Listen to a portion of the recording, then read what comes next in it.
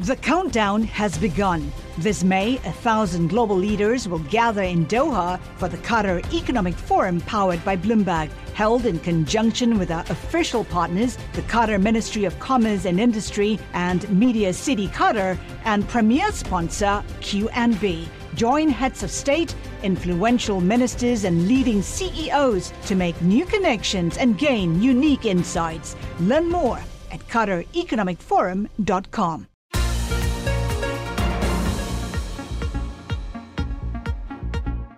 Welcome to the Bloomberg P&L podcast. I'm Pim Fox, along with my co-host, Lisa Abramowitz. Each day, we bring you the most important, noteworthy, and useful interviews for you and your money, whether you're at the grocery store or the trading floor. Find the Bloomberg P&L podcast on Apple Podcasts, SoundCloud, and Bloomberg.com.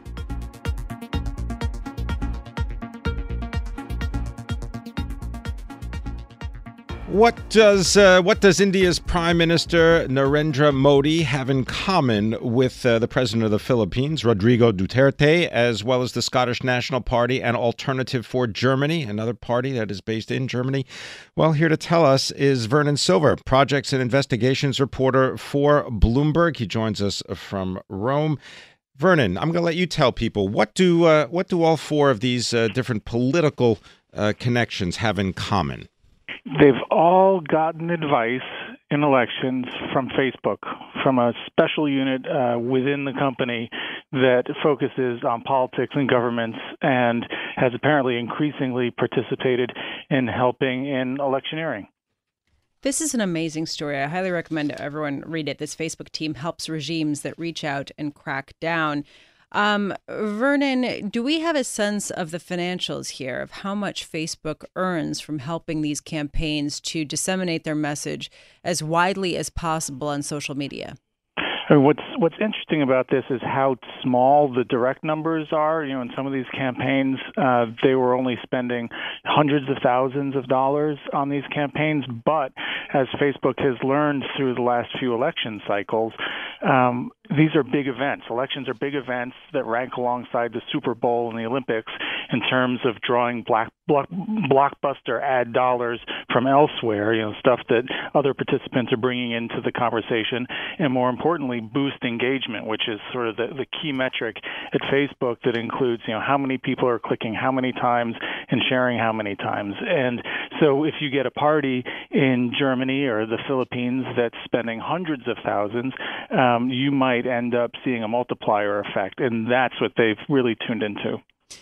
So, Vernon, can you give us some details about what encouraging engagement means? What does it mean to help these campaigns? What did this unit actually do? Well, this unit started in Europe, servicing the Middle East after the Arab Spring, talking to new leaders, transitional governments, trying to let them know what this new tool was, Facebook. I mean, this is just a few years ago. Facebook did not have the 2 billion users that it had. And then a few years ago, they started staffing up in Washington, and they did so with people who came from political campaign backgrounds. And what they started doing was taking the traditional pitch, like, you know, hey, campaign X and Y, because they were helping everybody in every race that they went to deal with. In addition to verifying you as an authentic Facebook user, helping you figure out how to use the basic tools and leaving you, the campaign, to do it, they started getting more engaged to the point where in the last election in the U.S., there were Facebook employees embedded with the Trump campaign. And, you know, even in local elections, we saw that some in the U.S.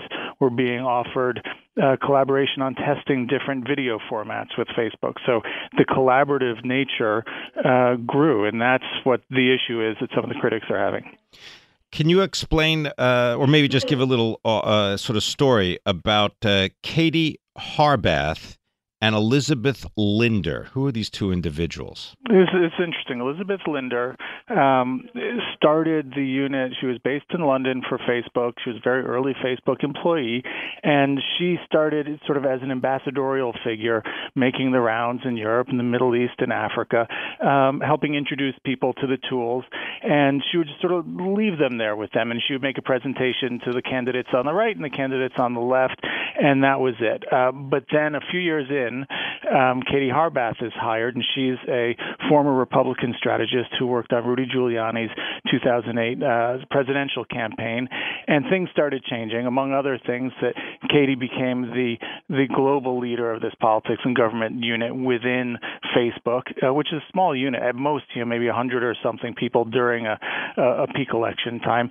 And according to what Elizabeth Linder, who's no longer with Facebook, she left because of a difference of opinion about the direction they were going, they started tailoring the advice that they had to each of the parties that were involved and getting more and more involved. So it went from sort of a think tanky NGO vibe to one where, like, we will bring in Democrats to work with the Democratic side and Republicans to work with the other side.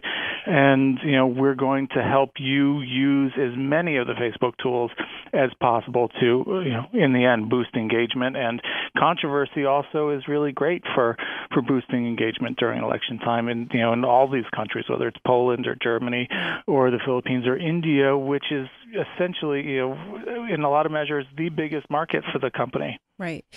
Vernon, a lot of people will read this story and think, wow, how can Facebook allow this? It basically is helping fuel the rise of some misinformation or certainly more highly politicized types of rhetoric. At the same time, Facebook isn't doing anything wrong, is it? I mean, is it disseminating bad information on purpose? Or, some people could say, well, it's just doing its job. It's helping clients use the platform as well as they possibly can. Yeah, that's a really interesting question, because what you have is in, let's say, a place like the Philippines, where they came in and they offered their services to all the candidates.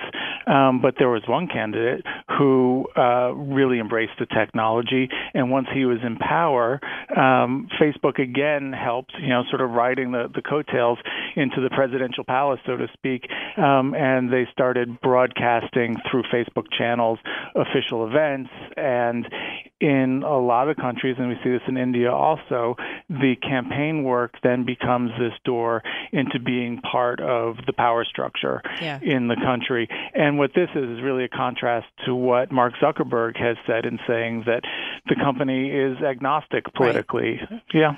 We're going to have to leave it there. Fascinating story. Thank you so much for joining us. Vernon Silver, projects and investigations reporter for Bloomberg News. The Facebook team helps regimes that reach out and crack down. This is Bloomberg.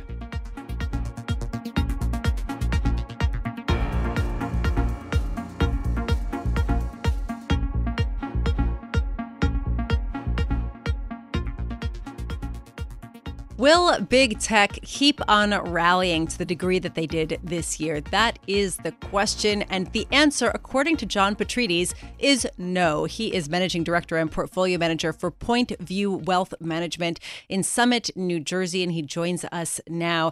John, thanks so much for being with us. So what's going on here? Why do you think that the FANG stocks, the Facebook, Amazon, Netflix, and Google shares are not going to have such a great year next year? Well, thanks for having me on. I think that investors love to rally around a story stock. In the late 60s, early 70s, it was the Nifty 50. In the 80s, it was the go-go stocks. In the 90s, it was .com. In the early part of the turn of the century, it was the BRIC stocks, the international stocks. And now, FANG is all the rage. I mean, is there anything else we've spoken about more this year outside of Bitcoin than the FANG stocks? So I think investors have piled into these companies, and I think valuations are starting to get stretched. And I don't think the downside risks are priced into the stocks at all. Well, John, I'm looking at their sales, annual sales for Facebook, right. $36.5 billion, and they got net income of $15 billion. Mm-hmm. You know any other company that does that kind of business? Right. Maybe Amazon. How about, let's look at some of the other FANG stocks. How about Amazon does something? No. But Amazon does. I mean, you're talking a company that does $36.5 billion in sales and puts 15 of it in their pocket when all is said and done. Right. So let me clarify.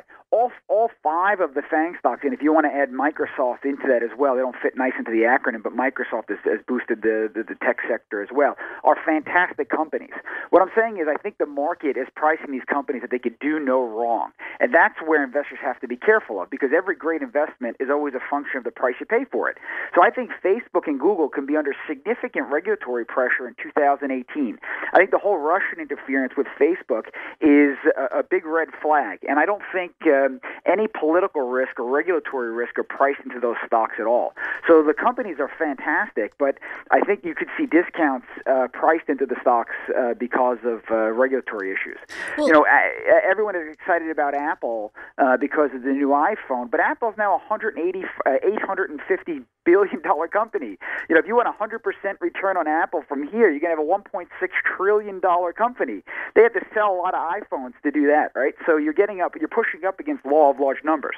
Some people do think that it will be a $1 trillion company. I should almost said country pretty soon. But John, I want to talk specifically about the regulatory issues. You pinpointed Amazon and Google in particular.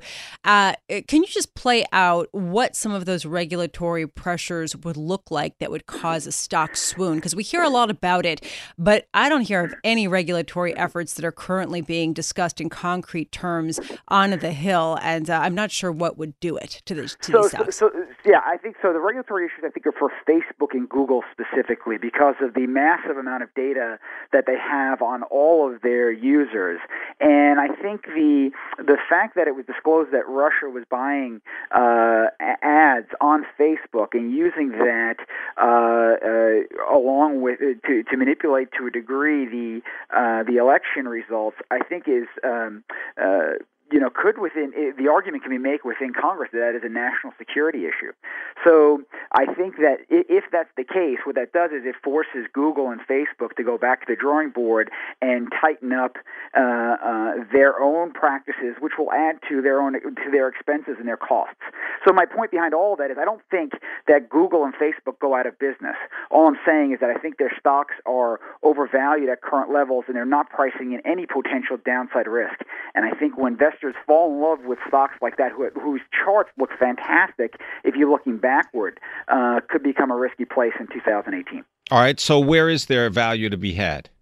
So I still like the financials, despite the fact, again, looking backward over the last 18 months, the banks have done a fantastic job from a performance standpoint. You're nowhere near valuation levels of where we were in 2005, 6, 7 during the apex of the dot-com bubble. And the fundamentals of the financials are fantastic, right? Interest rates continue to creep higher. You're in a government or a regulatory situation where there's deregulation going on. The banks' balance sheets are as healthy as they've been.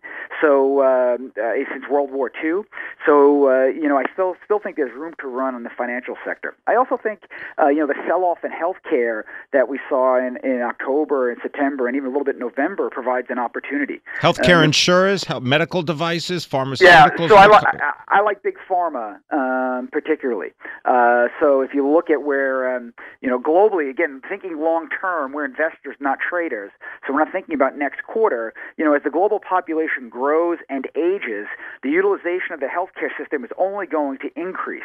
So big pharma companies are sitting with a ton of cash. They have the ability to reinvest in their pipeline and or do acquisitions to bolster their own pipeline. They usually pay out a big dividend and they buy back stocks. So I think there's a long-term story out there that is being overly discounted by investors because there's fear of regulation on drug prices. Well, we're going to have to leave it there, but thanks very much for enlightening us. John Patrice is Managing Director, Portfolio Manager for Point View Wealth Management. They are based in Summit, New Jersey, and he was making the bear case for those FANG stocks.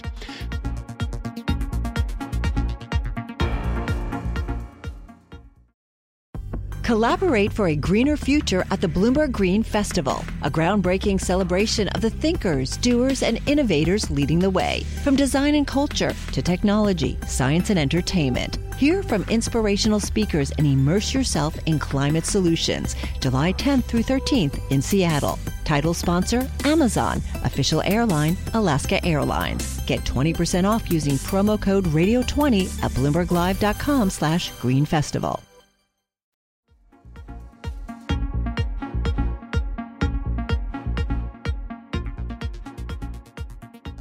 He watches all of the information, whether it's the average private work week, whether it's wage growth, or even the Conference Board leading indicators, which we received today.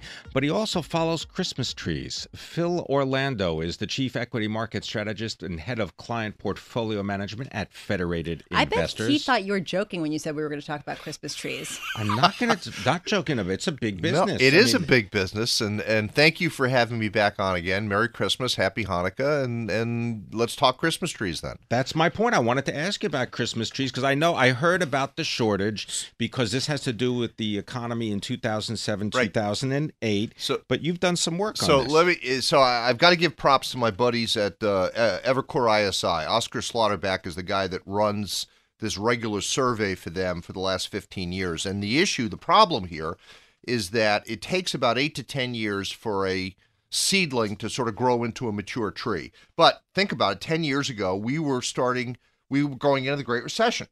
So a lot of these smaller independent tree farms around the country, Canada, whatever, they said, we don't have the money, or we cut back our planning, we went out of business. And so now 10 years later, we've got a shortage of trees.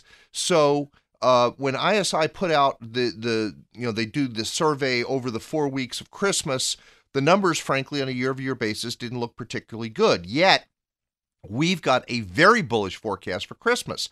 So in my mind, I'm trying to say, okay, wait a second. One of the key things we look at is not working, yet I think Christmas is going to be really good. And then I sort of stumbled upon this Great Recession thing that I think that the shortage of trees and the fact that prices have gone up, I think people are either doing without or they're shifting over to artificial. Now, ISI survey doesn't capture artificial sales, so we don't know how much of that mix shift occurred. So I'm still sticking to my forecast that we're going to have a great Christmas. Based upon some of the indicators we're looking at, this could be the best Christmas since 2011 when year-over-year Christmas sales were up like 6%. So we're going to have, I think, a pretty good year. 350 million real Christmas trees currently growing on Christmas tree farms in the U.S. alone. So this isn't a tiny business. No, this is real business. Yeah. But again, because it takes about 10 years, that 350 million, you're going to chop down maybe 30, 35 million of them in a given year. All right. So as people chop down their trees and get ready for the holidays, I'm just wondering, we talk to a lot of people. There seems to be some consensus forming, not as much as going into this year, but the consensus seems to be growth is pretty good. We're going to get a modest boost from the tax plan, right. Not anything to write home about. The dollar will remain range-bound, possibly go down.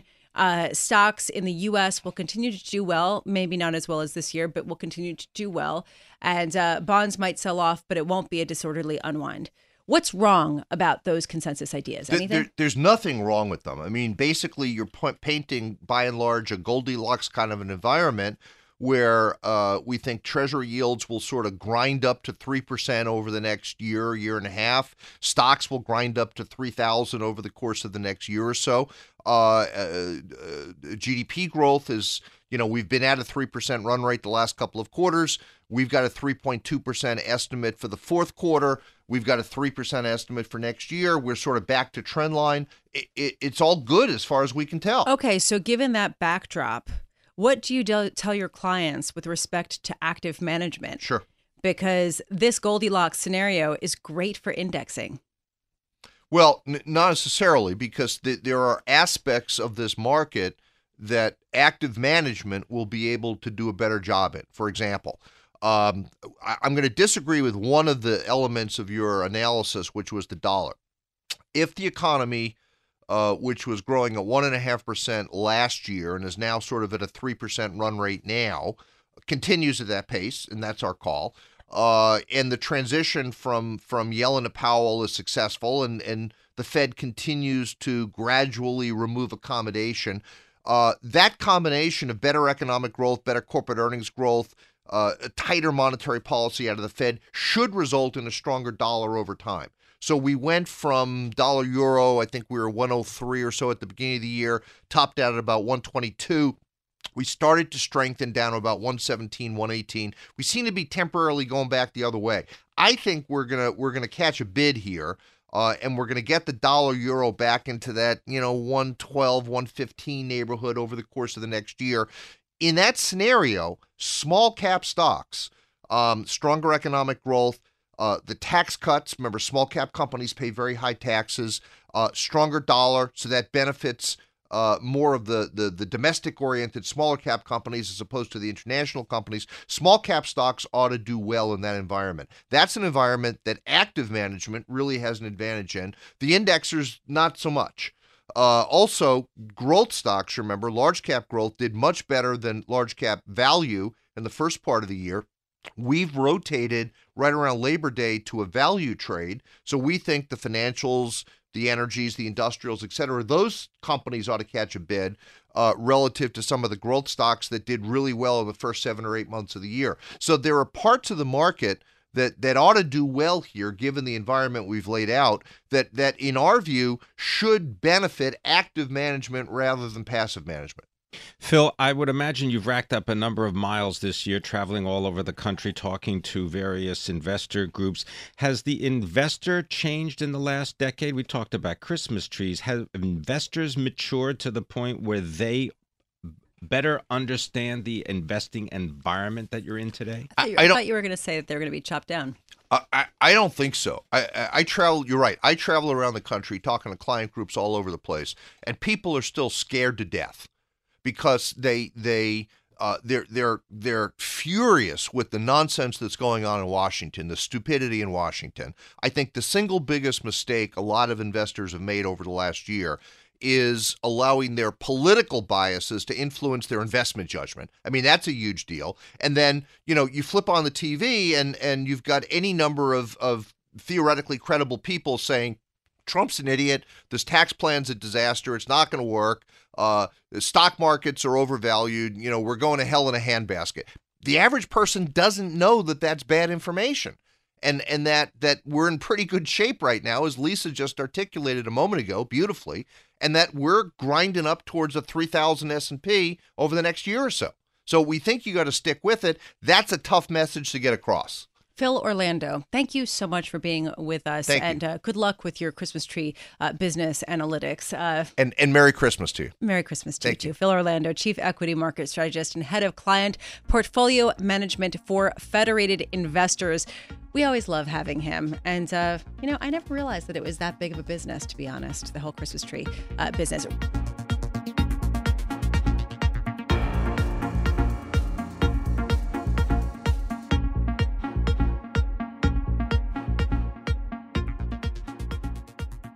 Here to help us understand a little bit about the risks that perhaps are in the financial world is Mike Bodson. He is the Chief Executive of the Depository Trust and Clearing Corporation.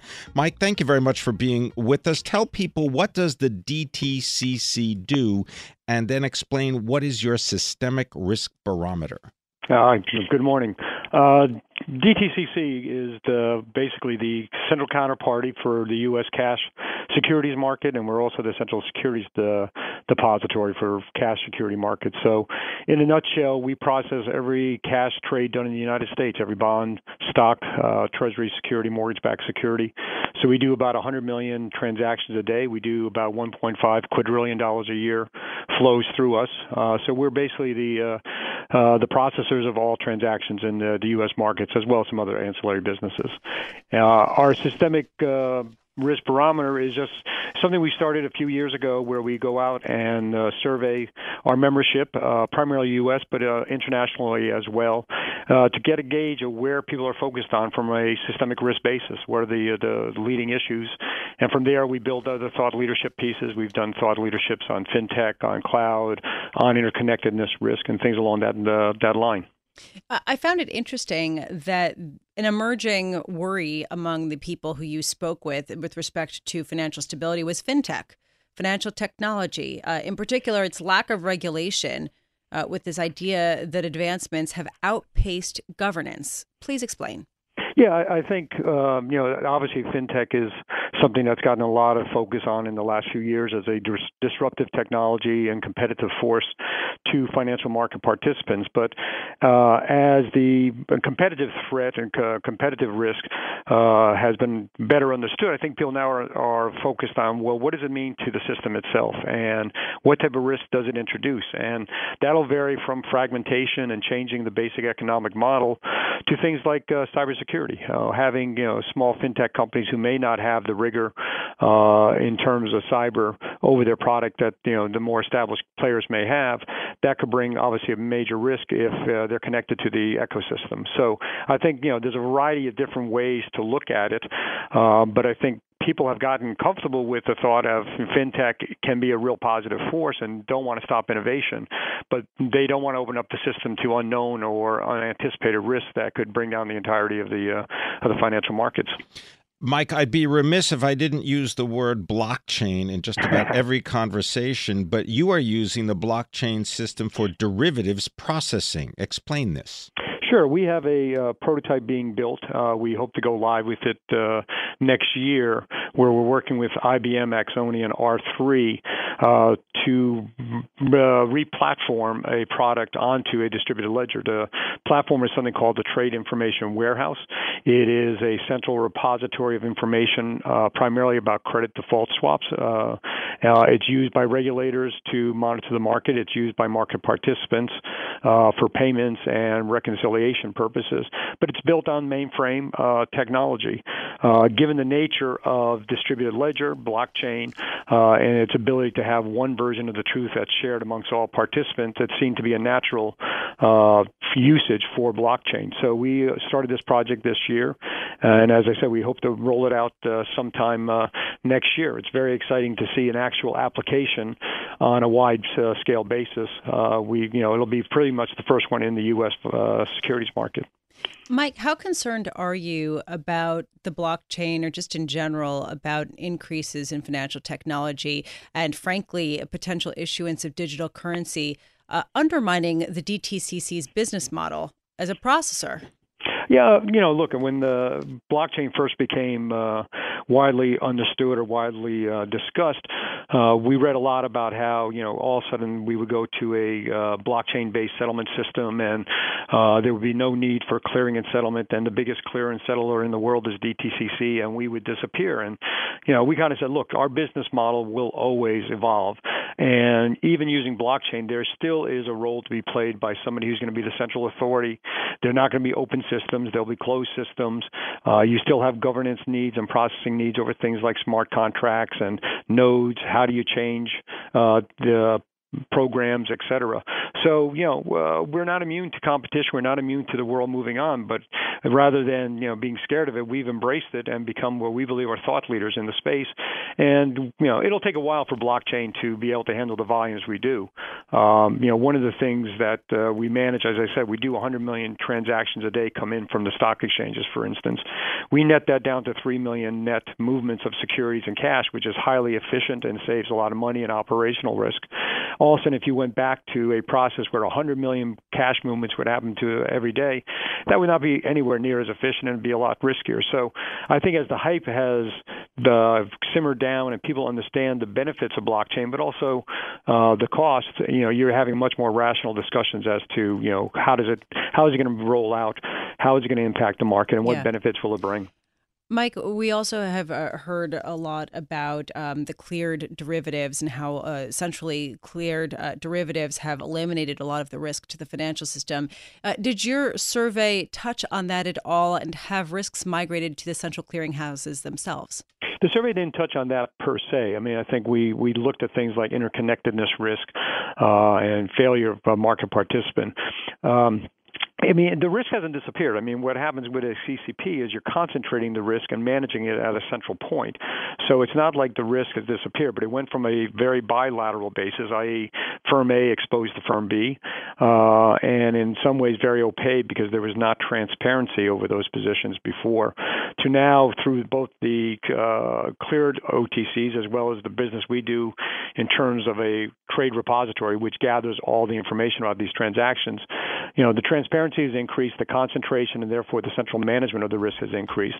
And, it's made the system that much stronger. Mike Bodson, thank you so much for joining us. A truly fascinating discussion. Mike Bodson, Chief Executive Officer of the Depository Trust and Clearing Corp, DTCC. Thanks for listening to the Bloomberg P&L podcast. You can subscribe and listen to interviews at Apple Podcasts, SoundCloud, or whatever podcast platform you prefer. I'm Pim Fox. I'm on Twitter @PimFox. I'm on Twitter @Lisa Abramowitz1. Before the podcast, you can always catch us worldwide on Bloomberg Radio.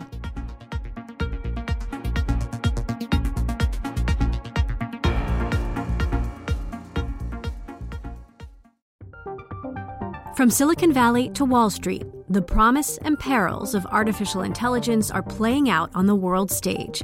But what will the next phase of AI adoption look like? Which companies from big tech to startups will dominate? And where do the risks and unintended consequences lie? I'm Emily Chang. Join me at Bloomberg Tech in San Francisco, May 9th, to answer many of the industry's burning questions, alongside Snap's Evan Spiegel, Xbox President Sarah Bond, OpenAI's Brad Lightcap, top researcher Dr. Fei-Fei Li of Stanford, and many more. More details and just a few tickets left at Bloomberg.com/TechSF.